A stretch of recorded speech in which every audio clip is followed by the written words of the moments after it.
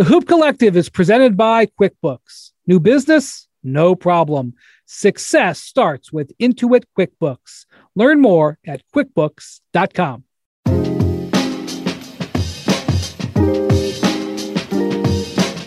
Hello and welcome to the Hoop Collective podcast. We talk about the NBA. So it's been 2 years since I've been in Manhattan. 2 years to the day where I went and left here and went to LaGuardia and didn't fly for a year. And appropriately, as I'm back working in New York, all three of us are on the road for the first time, I think, post-pandemic. Joining us from Philadelphia, where he will be going to the very highly anticipated 76ers Nets game tonight. Of course, it's Thursday afternoon, is Tim Bontemps. That is correct. Hello, guys. Joining us from Memphis, where he is on assignment. I don't know what the assignment is. One always wonders. Is Band McMahon. Howdy, partners. We're covering the NBA here, Wendy. That's what we're doing. Okay. There's a pretty good little team across the street. There sure is. So we are now about a month away from the end of the season. We've obviously talked a lot about the MVP race. So I thought I would talk today, or we, not I, we would talk today about the other award races because there's some spicy ones. I mean, there's so much focus on the MVP this year. I get it. And we'll do we're doing a straw poll again in a few weeks too. That's on the books. That's on the books officially. So we can talk about it more then. I wonder if any of these awards are spicy enough for Bontemps to refer to you, Wendy, as a jackass. I doubt it, but we'll see. I hope Jokic, don't need any spice to refer to you as one, though, McMahon. So we'll get to that at some point. Anyway, I was trying to say Jokic had another great game on Wednesday. We heard your joke. We heard it. Yeah. Sorry. might have to give him. I might have to give serious consideration to giving him my vote. Oh, you might have to consider voting for him. No, Wendy might have to consider putting him on his ballot this time. The record will show I have first place vote from me, 2021. So I thought we would start with Rookie of the Year. This was a race that I think, if you took a straw poll on this, 6 weeks ago, you would have probably gotten a heavy Evan Mobley and then Scotty Barnes from the Raptors right behind him. Cade Cunningham has been really coming on since the All-Star break, which is 8 games. He's averaging 21.6 points, 7 rebounds, 5.5 assists on 45% shooting. He obviously got off to a slow start this year because of the injury. He didn't shoot the ball well coming out of the gates. Obviously, the Pistons have been one of the league's worst teams, but he is making a very strong push. I talked to him when I did all those interviews with the rookies. I talked to him, and it didn't make the podcast, but he was very, very clear that he absolutely saw himself as still in the race and was not settling for anything less than winning it. And he has played that way. They've played better as a team as well. They have a couple of decent wins recently. So, but Mobley has been good all year. And since Jared Allen went out, he had a bit of a rookie wall February. His numbers dipped a little bit, especially his shooting numbers, but he has started to play better as he's gone to more full-time center. And, Scotty Barnes continues. Scotty Barnes has had a couple of just spectacular games. Bontemps, this race, I don't know if Mobley has too much of a lead, but I think this thing's still open. I don't really. Cade has been awesome lately. It's been super fun to watch. He's super fun to watch. He just plays with an awesome pace of the game. He never looks rushed. Some people have compared it to how he plays a little bit like Luka, which I could see. Like he's always kind of under control with the ball. He knows what he wants to do. He gets to his spots. He's a big guard. He's a really good passer. But he was not very good the first couple of months of the year. He missed all of training camp. He had this ankle injury. He had to kind of work his way in. And in a normal year, in a normal rookie class, he probably still would have been good enough to win Rookie of the Year because he's awesome. But in this year's rookie class, with Evan Mobley and Scotty Barnes having huge roles on teams that are going to be in the playoffs, or at least have a good chance to be in the playoffs, I think those guys are the clear 1 and 2. And I think Cade is probably going to be 3. I think you can make an argument for a couple other guys there too. Franz Wagner's been really good in Orlando all year. Josh Giddey's gotten hurt. I think he was in the mix until he hurt his hip and is going to be out the final few weeks of the season. I just don't think Cade. I think Cade's start, for as good as he's been, I think his start was too slow for me to really give him serious consideration to move past either Barnes or Mobley rookie of the year race this year.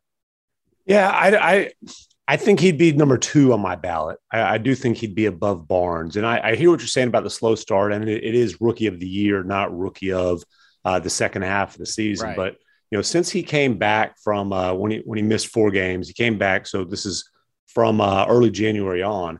He's 18, 5 and change. The Pistons are like, they're competitive now. They're, they're winning as much as they're losing. I mean, these last 9 games, I think they're like 6-3. He's putting up great. Now he's still not shooting the ball really efficiently, but he is playing winning basketball.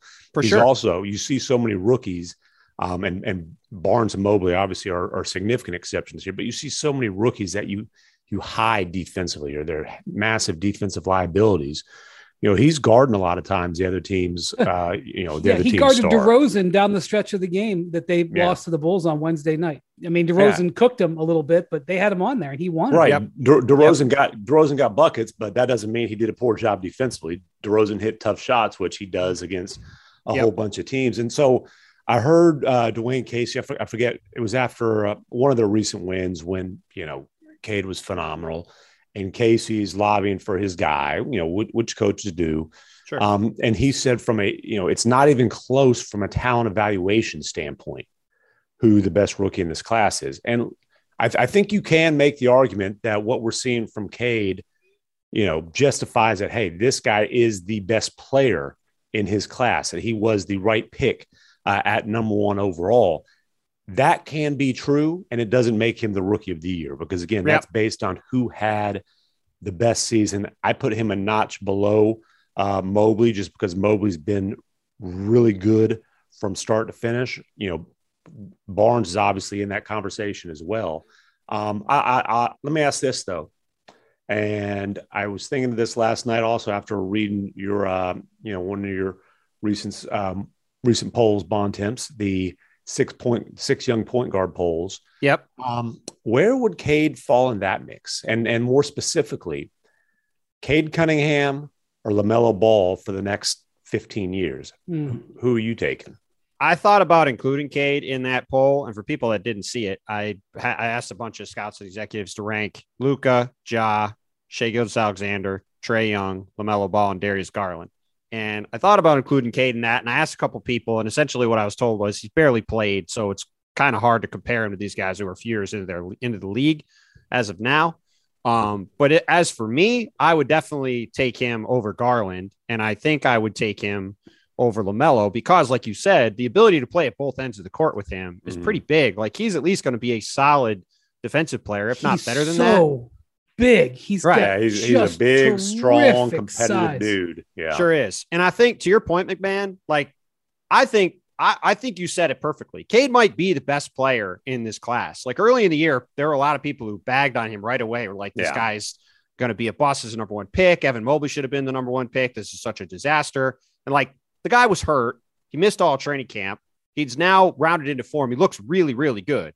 But it's the rookie of the year. It's not the rookie of the final 3 months. And again, if this wasn't a historically good rookie class, he probably would be rookie of the year. Like, you go back through a lot of these rookie of the year races, it ain't exactly, there's not exactly a ton of competition like this, but you can, I mean, this year's rookie class, we haven't even.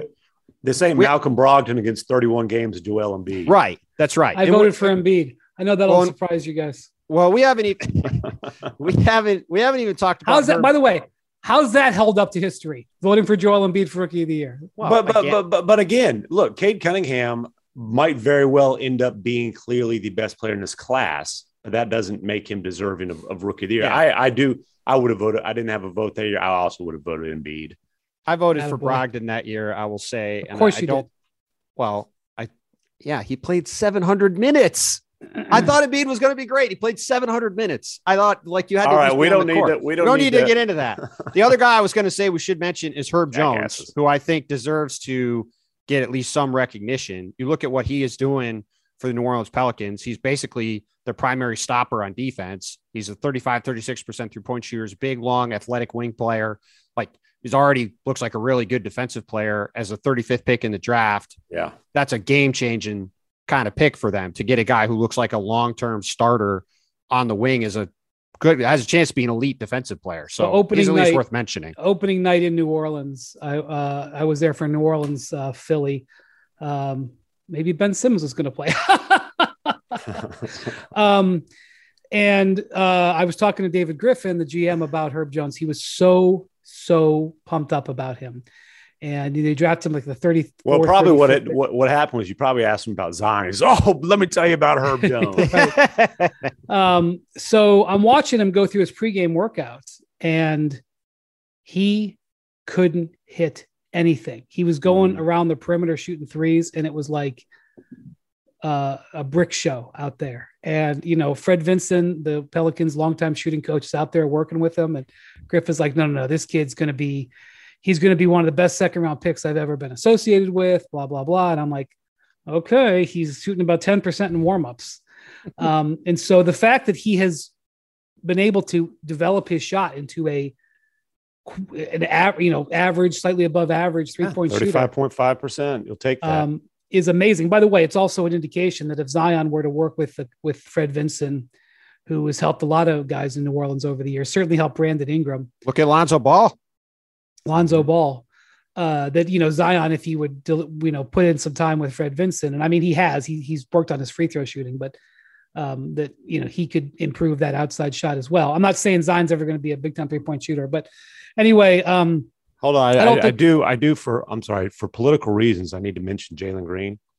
Yes. Not as a rookie of the year candidate, but certainly as a guy who came in with a lot of hype, struggled early, and is coming on strong. Will he make the all rookie team? So rookie, you don't have to go by position. Yeah. He's on the rookie team. First team. I don't know about first team. I think that's what I meant. First team all rookie. Does he make first team all rookie? Well, let's go down the list. I think it's going to be Cade, Evan Mobley, Scotty Barnes. I would say Franz Wagner is the fourth one. And I would say Herb Jones ends up over Giddey for me, just on games played. The other guy that we should mention too, that would be in the mix for this, and actually might even get on the first team too, is Aya DeSumo with the Bulls, who has been awesome contributor for them, and has been literally a lifesaver for them the past couple months with Alex Caruso and Lonzo out. He's basically become their primary stopper on the perimeter. He's playing point guard a lot of the time for them. He's been awesome for them, shooting, I think, 39 or 40% from three. So I think those 7 guys are for the 5 spots, however you decide to break it. Yeah, I mean, if Green if he finishes the season the way he's been going lately, I still don't know if he can crack top 5. We'll see. But this is an awesome rookie class, man. Yeah, last 9 games, 21.7 points per game, shooting 50% from the floor, 38 from 3. My people in Houston would like me to note that he cooked a bunch of future Hall of Famers last night. As he wonderfully said after the game, the plan was to isolate on Carmelo over and over and over again. We don't need to mention that 2 of those Hall of Famers don't play defense whatsoever, and then LeBron has kind of checked out on that end of the floor as well. But he's yes. But Jalen Green is certainly showing the potential that the Rockets were very confident he had when they took him. All right, let me say a word about Scotty Barnes. We didn't really discuss him. Yeah, we did. Scotty Barnes at one point this year, by the way, he's averaging 15 points, shooting 49% from the field. He is a stud. Yeah. 7.6 rebounds, 3 assists, 1.1 steals. There was one stretch this year where the Raptors were really in trouble with all of their, they got decimated by COVID and other stuff. He started one game at center and the next game at point guard.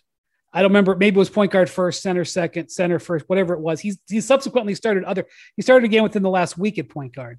You're asking a rookie to do that. Now, granted, the Raptors have had challenges this year because they've been thin, but like he has played a pretty big role there. And his numbers are very, very similar to Mobley's. Mobley's 15 points, Yeah, 8 rebounds, 3 assists, 1 steal. I think Scotty's. I mean, with all respect to McMahon, having him third. I think Scotty's a lot closer to Mobley than Cunningham. I mean, I was just looking at it. He's almost got 5 win shares this year as a rookie. He's got more than Mobley. He has been an absolute monster from them from the beginning of the season, playing 36, 37 minutes a game. They have him throwing him on different defensive assignments. He's playing center sometimes for them. He has been awesome. No, I mean, when they come through Dallas, he's the guy guarding Luka. I mean, he is a stud. Look, if you want to put him second on your ballot, I'm not going to call you an idiot. I've got plenty of other reasons to do that. It's just crazy how good this class is. Like Jonathan Kuminga has shown a lot of flashes with the Warriors. Quentin Grimes has been a really nice piece with the Knicks. I mean, Moody's had some moments lately. Chris Duarte has been really solid for Indiana. Like there's a lot of guys in this class that are really, really good. Like it's just a really deep. Yeah, Şengün and is good for Houston. Have had, they've had stretches. I'm not my vote is not solidified. I'm leaning Mobley, but Cade Cunningham. Let's watch the next month. That's all I'm going to say. Cade Cunningham is on the come, as you say, Wendy. That's right. Well, I was going to say something else, but you don't even have to bet on the come for Cade. It's going to happen. We're seeing it. Coach of the year. This is one that's going to be, how many guys do we think are going to get a first place vote for coach of the year? There's a lot of candidates. I have 8 guys that I think deserve a vote. Whoa. Okay. Let's hear them. Okay. Monty Williams, Eric Spoelstra, Steve Kerr, Jason Kidd, Chris Finch, Doc Rivers. These are on the ballot or first place votes? On the ballot. I think they all deserve consideration. Okay, I thought you were talking about 8 different guys who could get first place. Well, I think they all might get first place. I mean, it's coach of the year. It's always all over the place. But then the last 2 are JB Bickerstaff and Taylor Jenkins. I think all those guys have cases to win the award. Did you mention Billy Donovan? No, and I did mention Billy D. He does too. So there's 9 guys. There's 9 guys you can make a real case for. Coach of the year is always impossible. You can always pick 7 guys. I meant to throw out Vegas odds for all these things, by the way. Mobley's the heavy favorite for rookie of the year, minus 650. Monty Williams is the pretty heavy favorite for coach of the year. He's minus 300. JB Bickerstaff's next at plus 375, and then it goes to Jenkins at plus 650. And listen, I think that Monty should be the guy. I think you can make the case that Monty should have been the guy last year, and that the playoffs absolutely proved that the voters got that one wrong. And I do look, it's coach of the year, but I do think you have to factor in kind of the big picture, 180 that the Suns have done under his watch. And the fact that they were able to get to the finals last year, have followed that up by not just having the best record in the league, but by far the best record in the league. Despite the controversy swirling around that franchise with the whole Robert Sarver circus and that situation, which, stay tuned on that. My guess is that the NBA is going to come down a little bit harder than a future second round pick, which is the punishment for most things from the Adam Silver administration. But again, I just think that it would be hard for me to justify not giving Monty a first place vote when, and I know this isn't the way you're supposed to factor it in, but when I feel like he should have gotten it last year. I feel like he's deserving again after getting hosed last year. I mean, I think you could set last year aside and just say, did anybody think the Suns were going to win 65 plus games and take this extra leap on top of everything else that's gone on? Like, no, I don't think anybody thought that. So whether you want to incorporate past years or not, I think on this year alone, Monty's more than deserving. He'd be my choice too, I think, as of now. Yeah, so, our buddy Kirk Goldsberry, he tweets out, he's great with his graphs, tweets out something better or worse than expected, and has the logos of every team's based on their expected winning percentage. The only team that has overachieved more than the Suns is JB Bickerstaff's Cleveland Cavaliers. And, listen, JB obviously has a great case as well, because we all thought that Evan Mobley would be joined by another high lottery pick. Let's just be honest. We thought they were going to be in that mix not in the middle of the Eastern I didn't Conference think they'd match. have a good defense with Lowry Markkanen starting at small forward. That certainly has not been the case. So on Monty, it wasn't just the Sarver thing. Ayton was hurt and out for a while. Booker got hurt and missed.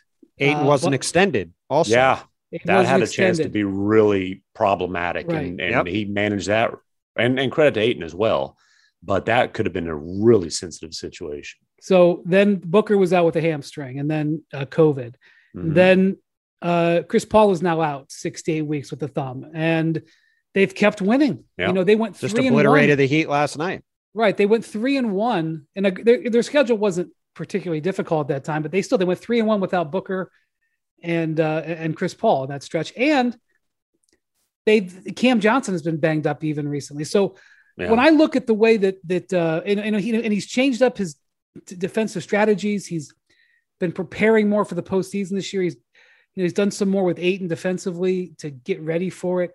I think he's got a very compelling case. Mm-hmm. For Bickerstaff. If the Cavs can finish in sixth place, and they've got a decent chance of that, and you look at where they were at the start of the season, and you look at that they lost 2 starter quality guards for the year.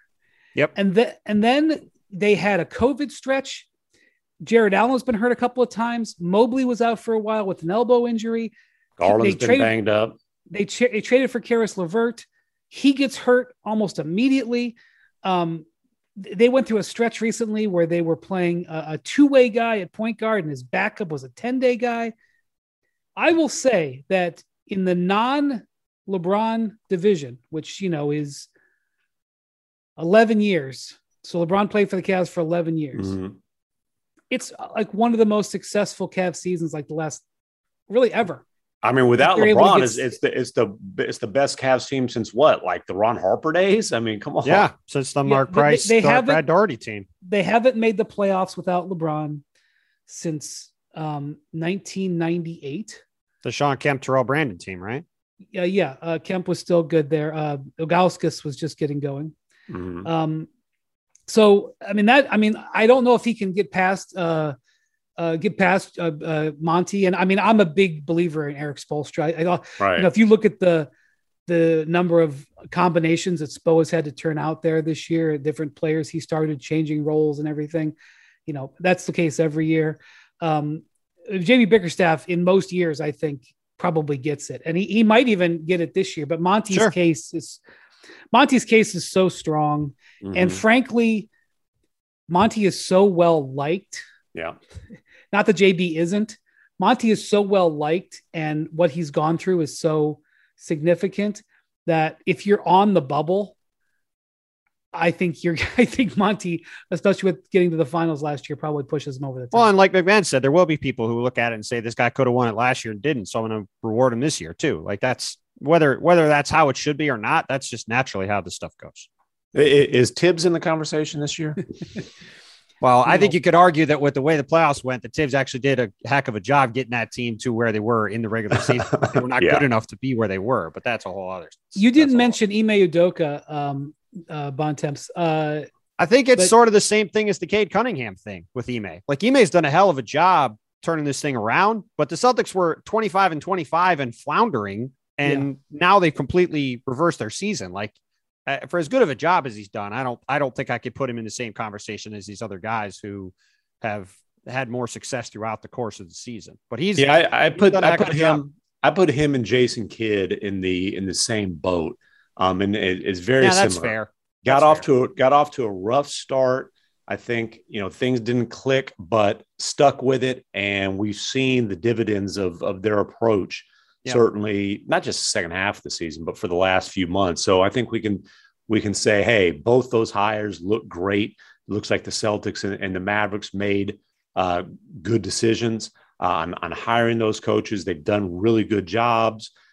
Those teams are both positioned to be dangerous in the playoffs, but I can't put them up there with Monty and JB and even Spoelstra as far as coach of the year. Totally. Okay, so this is going to be, I think, another spicy one, and people are going to get in their feelings on this. Passion, drive, and patience. What brings home the winning trophy is also what keeps your ride or die alive. eBay Motors has everything you need to maintain your vehicle. and level it up to peak performance. From superchargers, roof racks, exhaust kits, LED headlights, and more. Whether you're into speed, power, or style, eBay Motors has got you covered. With over 122 million parts. 122 million. For your number one ride or die, you'll always find exactly what you're looking for. And with eBay Guaranteed Fit, your part is guaranteed to fit your ride every time or your money back. Because with eBay Motors, you're burning rubber, not cash. With all the parts you need at the prices you want, it's easy to turn your car into the MVP and bring home that win. Keep your ride or die alive at ebaymotors.com. Eligible items only, exclusions apply. Support for this podcast and the following message comes from Supercuts. Let's face it, life is busy. Between work and family and more work, our to-do lists have a way of getting longer instead of shorter. Luckily, Supercuts is here to make at least the haircut part of your life easy. Supercuts is perfect for people who need a haircut but don't have a ton of time for a haircut. No more scouring the web for salons with availability. You can use the Supercuts app to find the location nearest to you and check in, or just walk in. Another bonus, the salon shows estimated wait times, so you know exactly what you're in for. That way, you're only in salon when you need to be, and don't expect to stay a while. As for the cut itself, it's always super solid, thanks to Supercuts' highly trained stylists. Get in, get out, and get to that thing that you needed a haircut for. Whether you've got a big presentation coming up or a wedding, or you just need some upkeep, Supercuts makes getting a haircut effortless. It's not just any haircut. It's Supercuts. Check in now on the Supercuts app or on supercuts.com.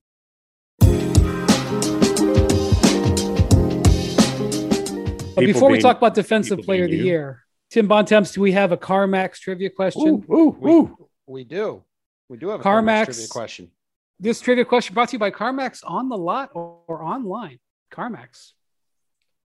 So, Tim McMahon, did you listen to Monday's podcast? Yeah, LeBron. Oh my God. I just wish somebody would give him credit. Does anybody even know he's the number 3 scorer of all time? I mean, that's golly. I mean, I don't even know if anybody was aware of that fact.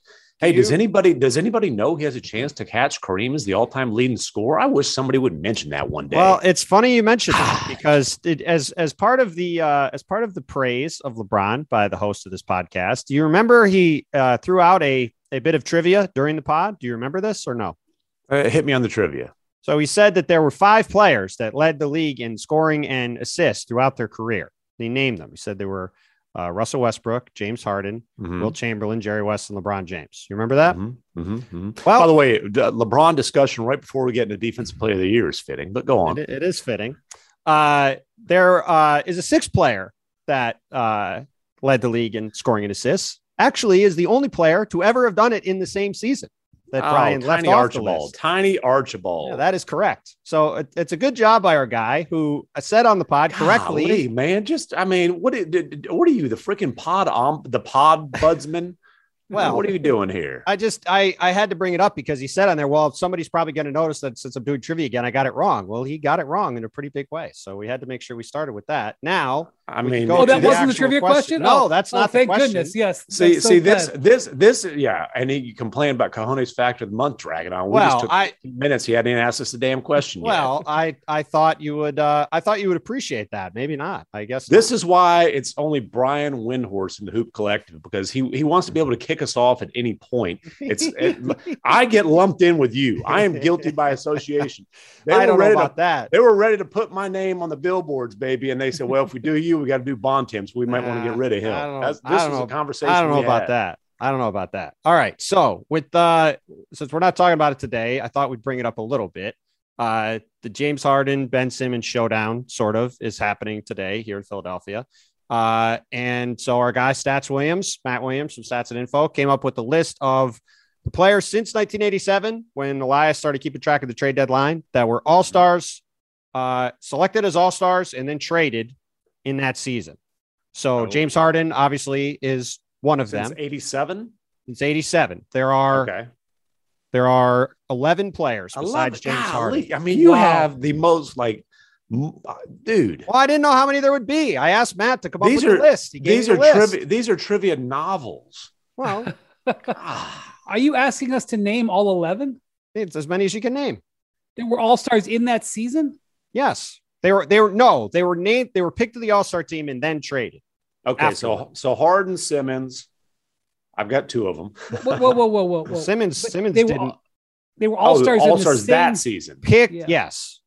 They were selected to the All-Star team and then traded after being selected to the All-Star team. Clyde Drexler's one of them. Clyde Drexler is not one of them. What? I question the All-Star selection committee. One of them back in the happened. day. One of them happened last year. We talked about the trade a lot on the pod. McMahon was not a fan of it. Well, oh God, last year is a long time ago. So the Vooch. Which you know what? Listen, they've proved. I was right that it would not pay immediate dividends. I still think they gave up a lot, but the Bulls are right in the thick of things, so I can say maybe they knew what they were doing. Nikola Vucevic. Two of them happened on consecutive days in 2011. 2011. After a season-long drama.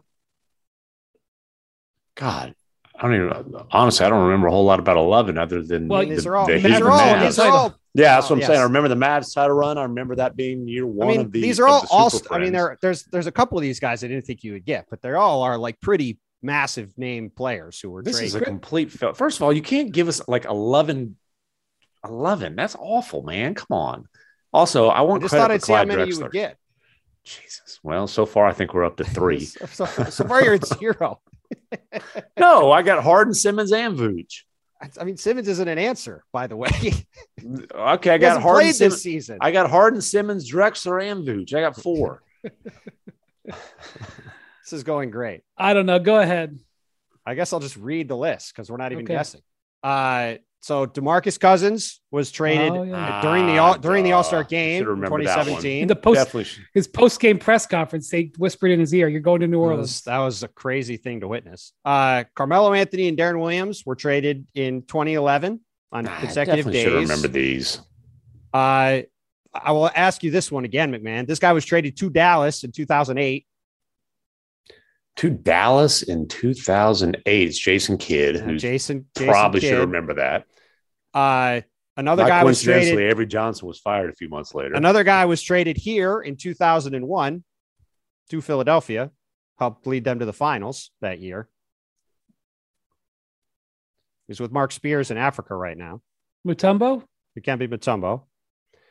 Gary Payton was traded in 2003. And then the ones from way back in the day I didn't think you guys would get were Chris Gatling, who no one remembers as an all-star in 97. Danny Manning and Dominique Wilkins in 93-94. I think that might have been for each other. I don't remember for sure. No, Danny Manning, I think, went to the Suns. And then Ricky Pierce in 1991. I thought at least we get the ones in the 2000s. I mean, come on, dude. We didn't get that. Cutting the price of your wireless bill feels good. Really good. Actually, it feels great. You should try it. So cut your bill by switching to Straight Talk Wireless. Now offering our $45 Silver Unlimited plan. That's unlimited high-speed data and 5 gigabytes of hotspot for just $45 a month. Get nationwide 5G on America's largest, most dependable networks. So why pay a whole lot for your data when you can get unlimited for a whole lot less? The $45 Silver Unlimited plan from Straight Talk. Straight Talk Wireless. No contract, no compromise. Keeps offers a simple, affordable, and stress-free way to keep your hair via convenient virtual doctor consultations and medications delivered straight to your door every 3 months. You don't have to leave your home.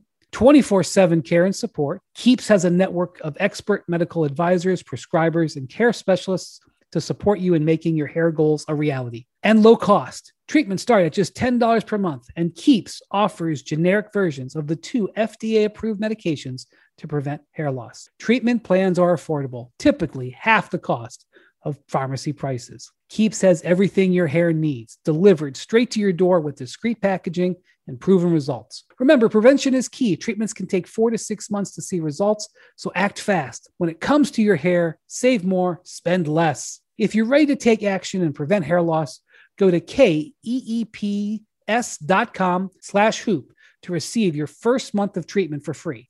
That's keeps.com/hoop to get your first month free. Keeps.com/hoop.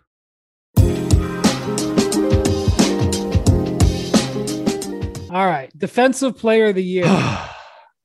So Draymond Green had a strong case for it. He's obviously been out for too long. He's not going to win it. Yeah. Rudy Gobert. His betting favorite at minus 160. Has he won it 3 times or 2 times? 3 times. Yeah. I think there's 2 choices. Yeah. I think Gobert is one choice. The numbers obviously are very strong in his favor. I think if you want to go in a different direction, I think Giannis is the other one that I think you can make a very strong case for. So the Celtics lead the league in defensive rating. I was going to ask you, and they've got 3 guys who you can kind of try to make cases for. Robert Williams is the choice if you're going to pick somebody from the Celtics. Robert Williams, Marcus Smart, and Al Horford. Actually, he's the guy. If you just look at numbers, which defensive analytics, individual analytics can be difficult, but he's the guy who his analytics. Horford's been awesome this year, and so their whole defense is awesome. But Robert Williams is the difference making guy for them on defense. Like if you ask the guys on the team, pick a guy, they would pick him. Yeah, I think you can make a case for Jarrett Allen, but then you say, well, is he the most impactful defender on that team, or is it Evan Mobley? So, both those guys have been phenomenal. I think their defensive rating is, I want to say I thought their defensive rating was better when he wasn't on the court, but I might have misread that too. Yeah. Listen, that is certainly one of the stats that I do look at. It's also can be very misleading. Definitely can be, for example, the Mavericks defense rating is better with Dorian Finney-Smith off the court. Yeah. Because you know why? He's always guarding the other team's best player. So, right. If the other team's best player is off the court, that's probably when he's resting. So that can be deceiving. And with Mobley, it's 105.3 with him on the floor, 105.1 with him off. So by the way, Allen is a little bit more. It's 106.7 with him on, 104 with him off. So that's the case with both of those guys. How much is garbage time a factor there? Right. Whatever. There's a lot of numbers we can throw out on those two, especially when you look at like shots challenged. Allen is ridiculous. Guys taking shots against him with him challenging shots inside 6 feet are shooting 48.6%. In terms of expected field goal percentage, it's almost 15% lower than expected based on those shots. He's been absolutely phenomenal. By the way, a classic case of a guy who's the Suns' best defense player? Who's their all defensive candidate? Yeah, they're Mikal Bridges, I would say, but 100%.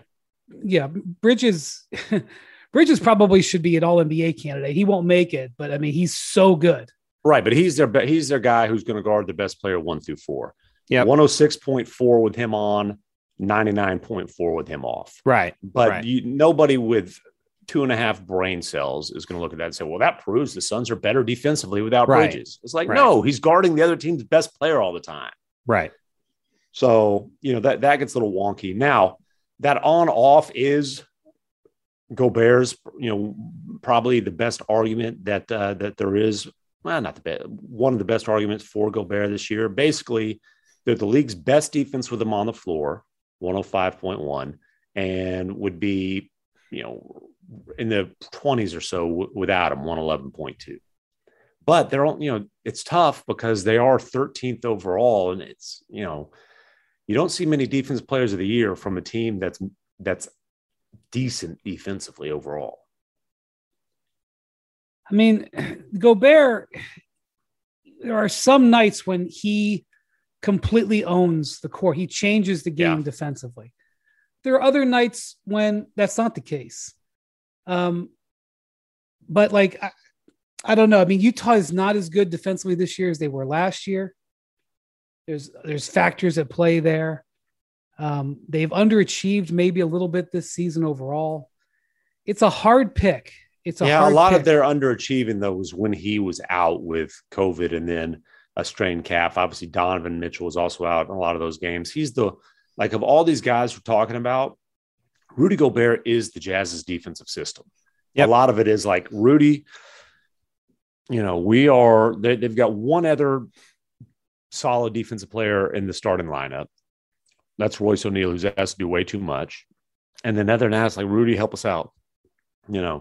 help us out here. And he's also the best defensive rebounder in the league. I think that matters. He's right up there in terms of block shots. I do think he changes the game certainly more than any other defense player in the league. If Draymond would have stayed healthy, I think Draymond was on track. Draymond was going to win the award for sure. He was, especially if the Warriors were the number one defense in the league, which they have been with him in there. He's missed way too many games. I know that's a sensitive subject for Windhorst. He thinks if a guy plays at least 10 quarters, he steps on the court, he's eligible. Yeah. Wendy would point out that when Draymond played 7 seconds in that one game, the last game he played, that it was scoreless when he checked out. Do you remember when that guy Andre Ingram played for the Lakers and he had like 25 points in the last game? I do remember. He should have been considered, right? Considered sixth man of the year. Yeah. Or 16th man of the year in his case. Yeah. By the way, I saw what are they? The South Bay Lakers. Yeah. I saw them in the airport and he was there. Is he still playing, Andre Ingram? I believe he is. He might be coaching. Playing? I thought he was. He might be coaching them. He was with the team when I saw him in the airport. Bunch of big fellas checking in and flying. Yeah, coach, he's still playing for them. It appears. Wow. Okay. So the last two here, I'm not sure there's a lot of drama. Most improved is another one of those. It can be sometimes a little controversial because sometimes players like in their second or third year, you expect them to improve. And so if a player takes a jump, sometimes it doesn't always. I think Ja Morant. He's minus 1,400. I mean, Ja's going to win. The only other guy I think who's got a shot is Darius Garland. Yeah, he's plus 1,500. Miles Bridges is plus 900. He's the number 2 guy on the odds. Ja's vote would go to Desmond Bane, his Memphis teammate. He's plus 8,000. I think in Ja's mind, he's Desmond Bane's in his second year, right? I mean, again, that's kind of a Well, in Ja's mind, I don't vote for second year players. In Ja's mind, he's too good to be the most improved player. That is a thing. Well, that is a thing that exists. But how dare you say I'm improved? I was always this good. Well, he's taken the leap from star, to superstar. One of the last guys who didn't make the All-Star cut to superstar MVP candidate. Yeah. So I mean that's hardest leap to make. Yep. The other is 6th man of the year. This is an easy one. This is an easy one. Your boy. Tyler Hero. Minus 2,000. I believe I said at the beginning of the season, if Hero played well, it would massively impact the Heat. Yeah, you were ready to anoint him a Hall of Famer at the beginning of the season, as you have been since he walked in the league. He was ready to anoint himself an All-Star. The funny thing about that is was there much of a push for Tyler Hero to be an All-Star this year? There was in Miami. I don't think there really was anywhere else. I mean, and he was like, oh, I couldn't believe I didn't make it. There was some devastation in Miami. He didn't make the All-Star game, which I thought was he was devastated. Bizarre. Where are you on your Tyler Hero over LaMelo Ball declaration? I mean, it's just a question. What a sigh. Just a sigh. It's just a question. I mean, I asked about Cade Cunningham over LaMelo Ball. I think the way it was framed was, who would I consider more untradeable? No, that was not it. Okay, where are we on that? Here's what I'll say. We don't need to make more fun of Brian on that. What I will say is Tyler Hero is in literally because we know we're right about it. Tyler Hero is in literally the perfect role now, though, in Miami. Like he is in a perfect situation, coming off the bench on a team that needs him to come in and fill it up. Not too much different than Jordan Clarkson in Utah, though he's more efficient than Jordan Clarkson. But this is the perfect role for him, and he's really taken it and run with it. He's been awesome at it. To me, is the easy win. I was looking at candidates this morning. Like Cam Johnson's been good coming off the bench in Phoenix. There was one. Oh, and Kevin Love has been really good for the Cavs coming off the bench. Cam Johnson didn't even make the cut as far as the odds go. The next guys are Kelly Oubre, Kevin Love, Montrezl Harrell, Buddy Hield. Then we get to Jordan Clarkson, Jalen Brunson, who's a starter. Yeah, I think they just went through by number of points scored. Yeah. So. But yeah, to me, Tyler Hero's a runaway winner. Tyler Hero gets up 17 and a half shots a game in 32 minutes. He comes in ready to go. He's getting up shots at the scorer's table, man. So He does not need to warm up. He is ready to roll when you bring him in the game. And I will say, we'll see how it plays out for the Heat. But, Oladipo looks like he might have some juice. We'll see. Mm-hmm. But that's a heck of a 1-2 punch off the bench in a playoff. They roll out a terrific defensive starting lineup, and then they got two gunners that they can bring in off the bench. And then, depending on the nature of the game, maybe you leave the gunners in, maybe you go all defense. Right. Victor can give them anything. That's a huge win. It's a huge win. By the way, speaking of the Heat, we didn't mention Bam Adebayo for Defensive Player of the Year. I think that's because of the time missed, but he is, had he been healthy all season, he absolutely would be in that conversation. He'd be in the mix too, for sure. All right. Before we go, I kind of wanted to take a look at what's been going on with Boston. Because earlier this year, we talked a lot about how frustrating they were to watch. I had such high hopes for Jason Tatum this year, and he was really frustrating me the way that he played.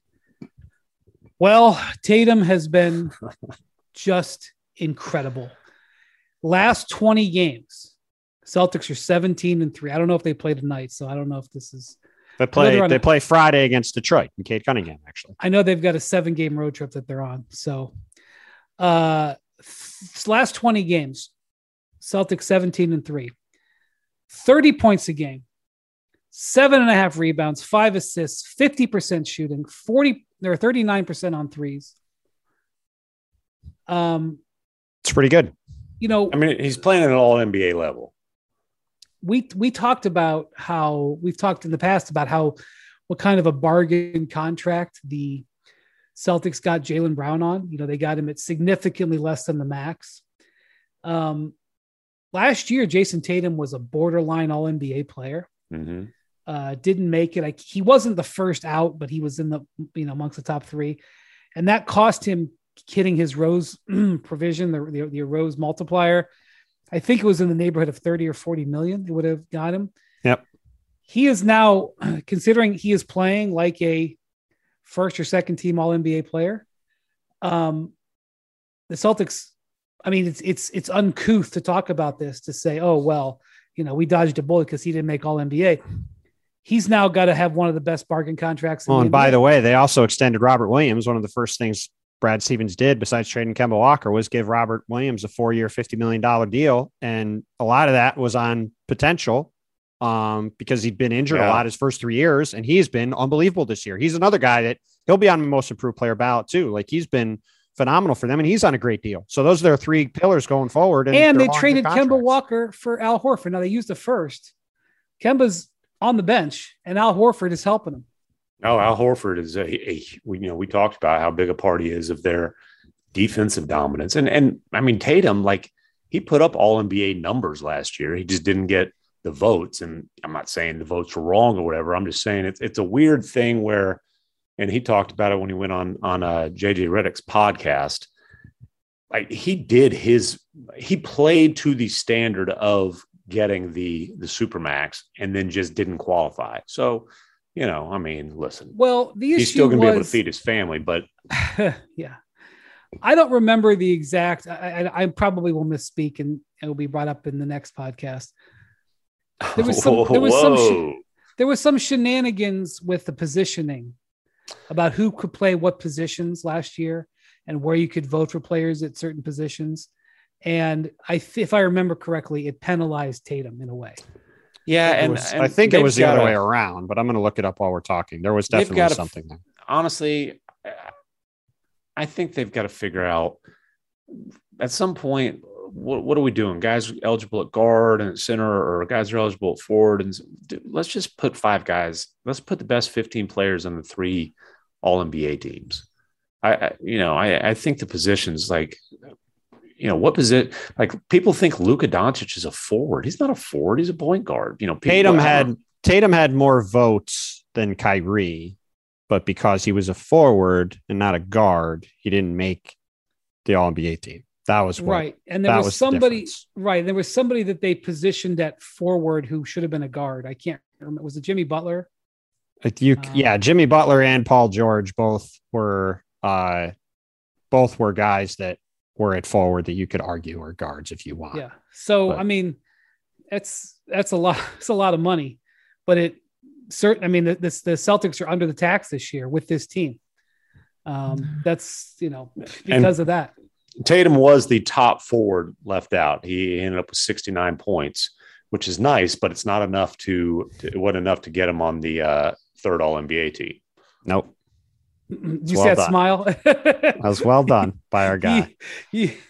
Well, and look, we spent a lot of time talking about All-NBA, but we should probably talk about just how good the Celtics have been. And, you got these two teams here today in Brooklyn and Philly, and the Celtics demolished the Sixers a few weeks ago after the trade, although James Harden did not play in that game, and they beat the Nets on Sunday. And I think there's a real chance the Celtics might just be better than those teams, which I did not beat the Nets with Tatum putting up 50 whatever points. Yeah, he had 54 and kind of outdueled KD down the stretch and won the game. I think they match up really well with Philly. I think if they play, I think they would beat Philly. Philly has nobody to guard them. Like, this is the thing. Like, you go back to that game Monday, they obviously demolished Chicago, but Tobias Harris was guarding DeMar DeRozan, and DeMar DeRozan was just using him as a ball rack at the start of the game. Like, they can't, but it's not even on Tobias. Like, Tobias should be guarding DeMar DeRozan, but like, they literally don't have another option to guard anybody.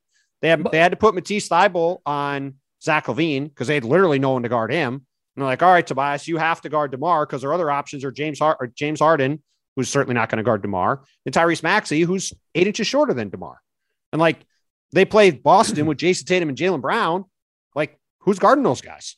Yeah. They got nobody to guard them. In 2022, the Celtics have the best record in the Eastern Conference, 23-8 since the new year.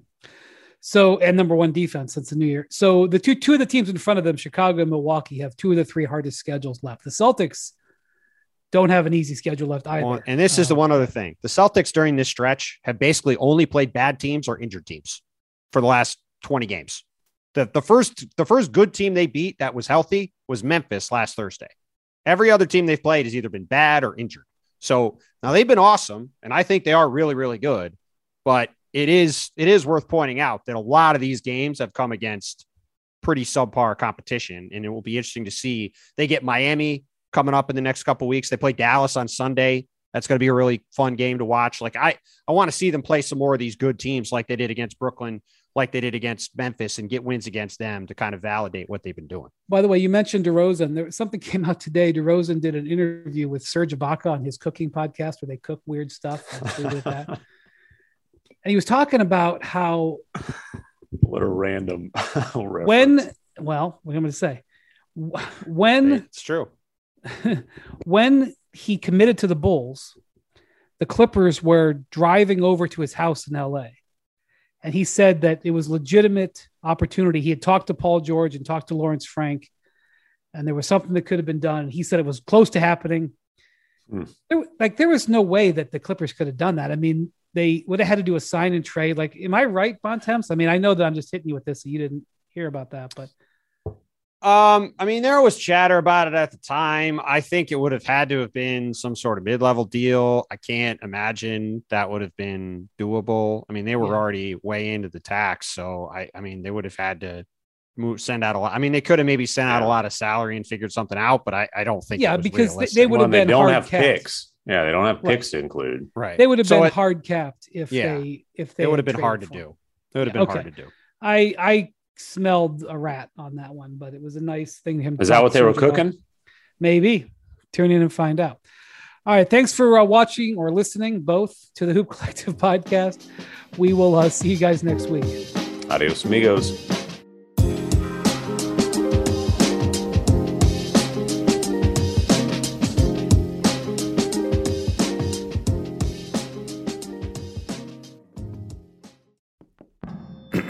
ESPN Tournament Challenge is here.